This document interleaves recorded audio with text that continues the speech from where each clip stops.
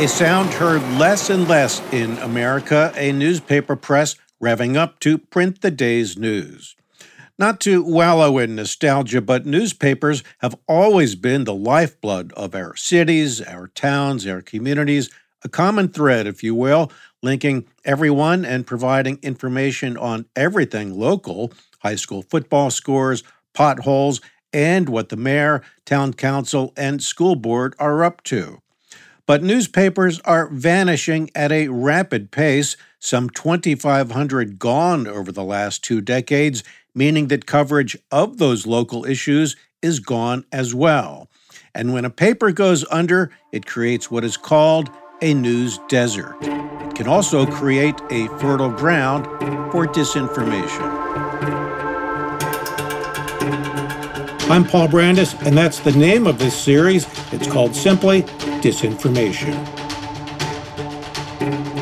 And I'm Meredith Wilson, founder and CEO of Emergent Risk International, and I'll be providing analysis throughout each episode.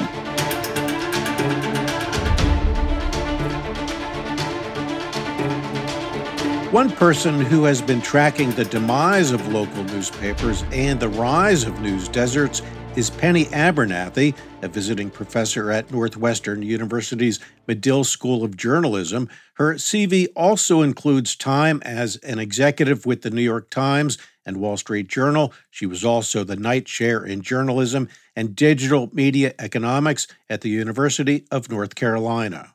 We have lost a tremendous amount of local news over the last 2 decades. We've lost it in the number of newspapers closed. We've lost a fourth of all newspapers and are on track to lose a third over the next 3 years. And we've also lost almost 60% of journalists that worked in 2006 on newspapers. That has a tremendous impact on the type of local news we get. There's no one in many markets showing up to cover the school board, especially in small and mid-sized markets. And in the larger markets where we had the daily papers that would cover important regional issues, we are now missing those important investigative pieces, analytical pieces, and trend pieces that told us how we were related to people we might not know we were related to. In other words, we shared their same issues and we shared the same opportunities that they also did. She explains the connection between the disappearance of newspapers and the rise of disinformation. If there is no local credible news being done about issues that concern us, we look for other sources. And unfortunately, because of what is left, when you lose a newspaper, there's really, in most cases, no alternative other than maybe television or social media. So if you think about television, we've had the rise of cable television and a ton of opinion journalism versus fact-based journalism. And if you look at social media, we have algorithms who basically determine what we tend to see in our news feed.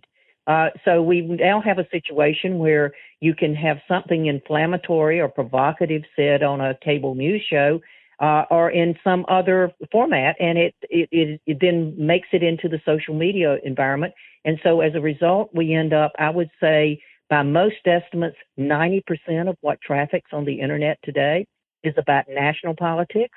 So it contributes to polarization. It contributes to the notion that we divide into camps about what we want to hear.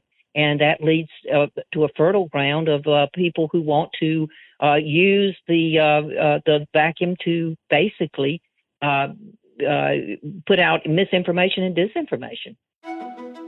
This dynamic has real-world consequences. A current one, the recent derailment in East Palestine, Ohio, of a Norfolk Southern train loaded with deadly chemicals. Went outside on the porch and looked, and you see flames shooting about 20 feet in the air. That's East Palestine resident Keith Everson, the disaster immediately sparking all sorts of information on social media, some of it from credible sources and people in positions of authority, some of it not. Penny Abernathy mentioned news deserts. East Palestine, where the derailment occurred, is in Columbiana County, population 102,000. There happen to be 3 newspapers, but they're all small, owned by one company with very small staffs and no one focusing on environmental issues. That's according to the University of North Carolina's Journalism School, which tracks newspapers around the country. There are 2 bigger papers in the broader region in Akron and over the state line in Pittsburgh. But like newspapers across the country, they too have had major layoffs in recent years. There are simply not enough local reporters with local knowledge, with local contacts. The sum of all of this is a news desert, a vacuum. And, notes Meredith Wilson of Emergent Risk International, a basic law of physics dictates that vacuums get filled. What has essentially happened is, several media companies have sort of taken over this space with very politically slanted journalism that is neither local nor neutral. And so where we previously had, our sort of trusted local news sources, right? Well, it's local news. It's boring. It can't be, it can't be disinformation. What we have instead is, several media companies that have taken this space and put in its place this very slanted journalism and frankly, just space-filling journalism. Space-filling and slanted, not to paint with a broad brush here, but that's a pretty reasonable description of what Americans are getting these days. In many communities, the local newspaper is gone, or at best, hollowed out, a shell of what it once was. So where do people go for information? Typically, the destination is online, and here the algorithms take over, delivering the kind of information and slant, to use Wilson's term, that tells people what they want to hear, that reinforces their pre-existing beliefs. Some of those beliefs are rooted in conspiracy theories. Here's one. Minutes ago, we confirmed the 5 people killed when a plane bound for Columbus crashed in Arkansas were all employees of CTEH. That's a group composed of expert consultants in toxicology focused on the environment. A plane crash in late February, taking the lives of 5 environmental experts. It wasn't long before breathless headlines on a few conspiracy-minded websites claimed that the plane was sabotaged as part of an effort to somehow cover up the East Palestine investigation. But the Arkansas company, CTEH, says it already had employees on site in East Palestine, and the 5 people on board the plane were going to an unrelated incident at a metal factory some 70 miles away. Conspiracy theories, false narratives, baseless accusations, these sorts of things find fertile ground in the desert, the news desert, where again a dearth of local reporters creates a vacuum for others to fill. And much of it is filled by a handful of clever entrepreneurs who have built networks of websites around the country in an attempt to fill the gap created by the newspaper industry's collapse. You'll note that I said clever. I did not say they were journalists or that they were ethical or above board, just clever. This is where something called pink slime journalism comes in. I'll explain that after this short break. This series on disinformation is a co-production of Evergreen Podcasts and Emergent Risk International, a global risk advisory firm. Emergent Risk International. We build intelligent solutions that find opportunities in a world of risk.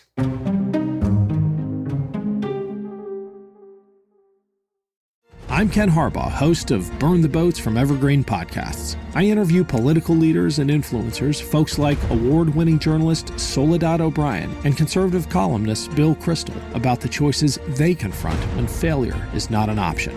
I won't agree with everyone I talk to, but I respect anyone who believes in something enough to risk everything for it. Because history belongs to those willing to burn the boats. Episodes are out every other week wherever you get your podcasts.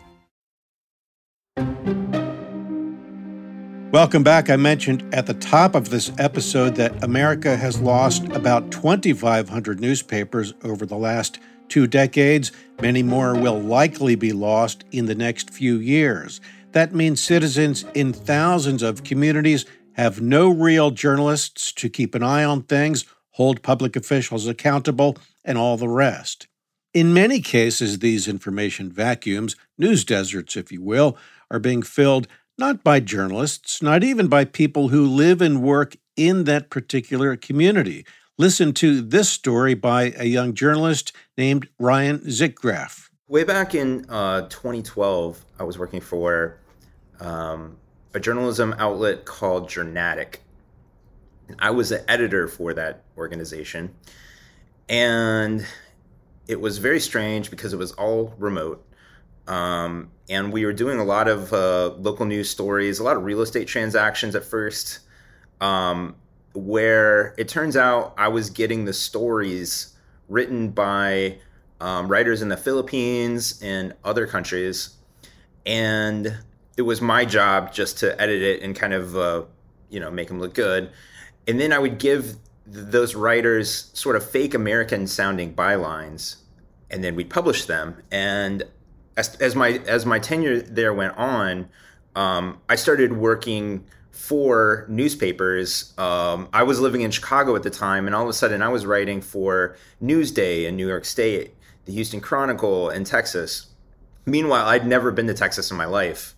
Journalists, in air quotes, thousands of miles away, phony names. Ryan became a whistleblower, and websites that sprung up and the content they generated, he invented a phrase for all this, pink slime journalism. Back then, there was a sort of a food scandal.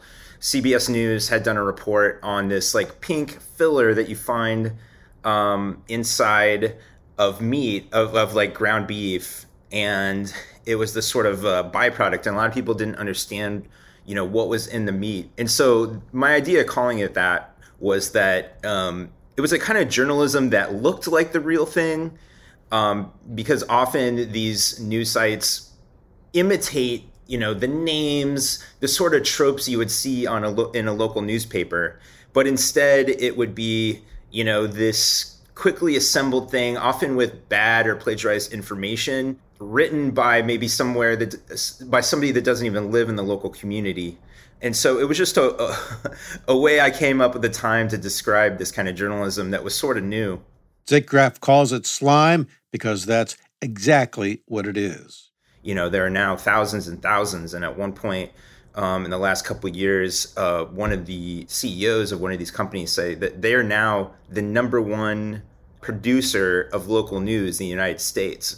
One thing they do is they try to resemble things that people trust. People trust inherently local newspapers, local news sites more than they do a lot of the national media, a lot of broadcast media. And so they disguise their information to look like, most newspapers that you would pick up off the street in your hometown isn't necessarily have a partisan slant. They might have an opinion column, but otherwise they try to cover both sides of the story. But the thing that pink slime sites do is that they take one side and don't disclose it. And so you get a lot of bad information produced by these sites, a lot of partisan information, and people just don't know where it's from because the barrier of entry to web publishing is so low these days. One person who has taken advantage of the collapsing newspaper industry is a 50-year-old man in Illinois by the name of Brian Timpone. He was, in fact, Ryan Zickgraf's employer. Zickgraf tells what happened after he went public with what he said Timpone was doing. There was a man, Brian Timpone, who led the organization. And, back then, he testified that he still wanted, sort of nonpartisan news. Well, that changed. After my story came out on This American Life back in the summer of 2012, Journatic kind of disappeared. They rebranded, and they sort of changed their operations, and they became more openly partisan and started taking dark money. Because here's the thing. As you probably know, there's not much money in journalism these days, but there is a lot of money in politics. Now, Brian Timpone knows the news business. He's a former TV reporter turned entrepreneur. He's now an internet kingpin of sorts, overseeing twice as many websites as Gannett, America's biggest newspaper chain. In fairness, I tried several times to reach him, but no luck. But I did find an interview from 2015 where he says, yes, newspapers are going out of business because media is evolutionary. 100 years. We've had transformations like this one already. Every time there's a new medium that becomes predominant, you see this change. So like if you went back to 1910, newspapers were the only medium that existed. And then all of a sudden radio emerges in the 20s. And radio becomes the predominant medium. Then broadcast television in the 50s and 60s, and then cable television in the 90s. Every time there was a transformation, there was a lot of disruption, and media was transformed in the same way it's been transformed today. Okay, that's a fair point. So where does the disinformation come in? Well, a minute ago you heard the phrase dark money. Dark money refers to money that comes from organizations or individuals that do not have to identify themselves publicly. In other words, they remain in the dark. It's this anonymity, this lack of transparency that makes it easier for false information to be put into play. Penny Abernathy, the longtime news executive and chronicler of the newspaper industry's demise, ties it all together. We've had large politically affiliated groups decide to come in and set up these fake news sites. They've been very skillful in choosing names that appear to be legitimate. So, for instance, instead of going by the Buffalo News in New York, you might set up something that says Buffalo Tribune. Now, the goal of these websites, which proliferate in many of the areas that are economically struggling, many of the areas that have lost a newspaper or have ghost newspapers, the goal of these sites is basically to put something so provocative that someone picks it up off the website and it then circulates on social media at an appropriate time. They're called pink slime sites. They tend to be active right around elections, and that, of course, feeds into the disinformation and misinformation that is out there on the internet. News sites that sound legitimate, backed by dark money, feeding slanted information to consumers in town after town that is barren of local journalism, local reporters, and local accountability. This is what is happening across America.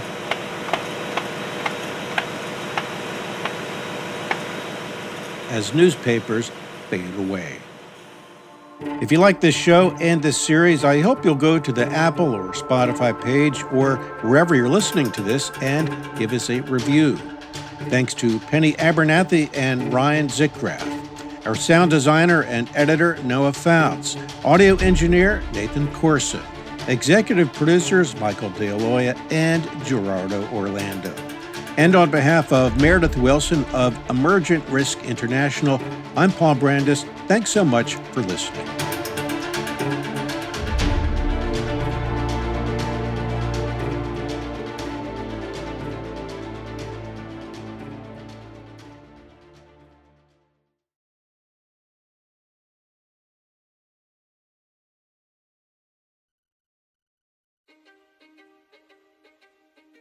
History is complicated.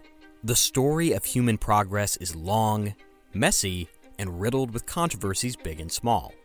On Conflicted, we dive headfirst into history's most infamous events and contentious figures. We try and untangle the good from the bad, the fact from the fiction, and the monsters from the misunderstood. Was Genghis Khan a murderous butcher or a civic pioneer? Did the Allied powers go too far in firebombing the German city of Dresden at the twilight of World War II? And how did the Marquis de Sade acquire such a sinister reputation?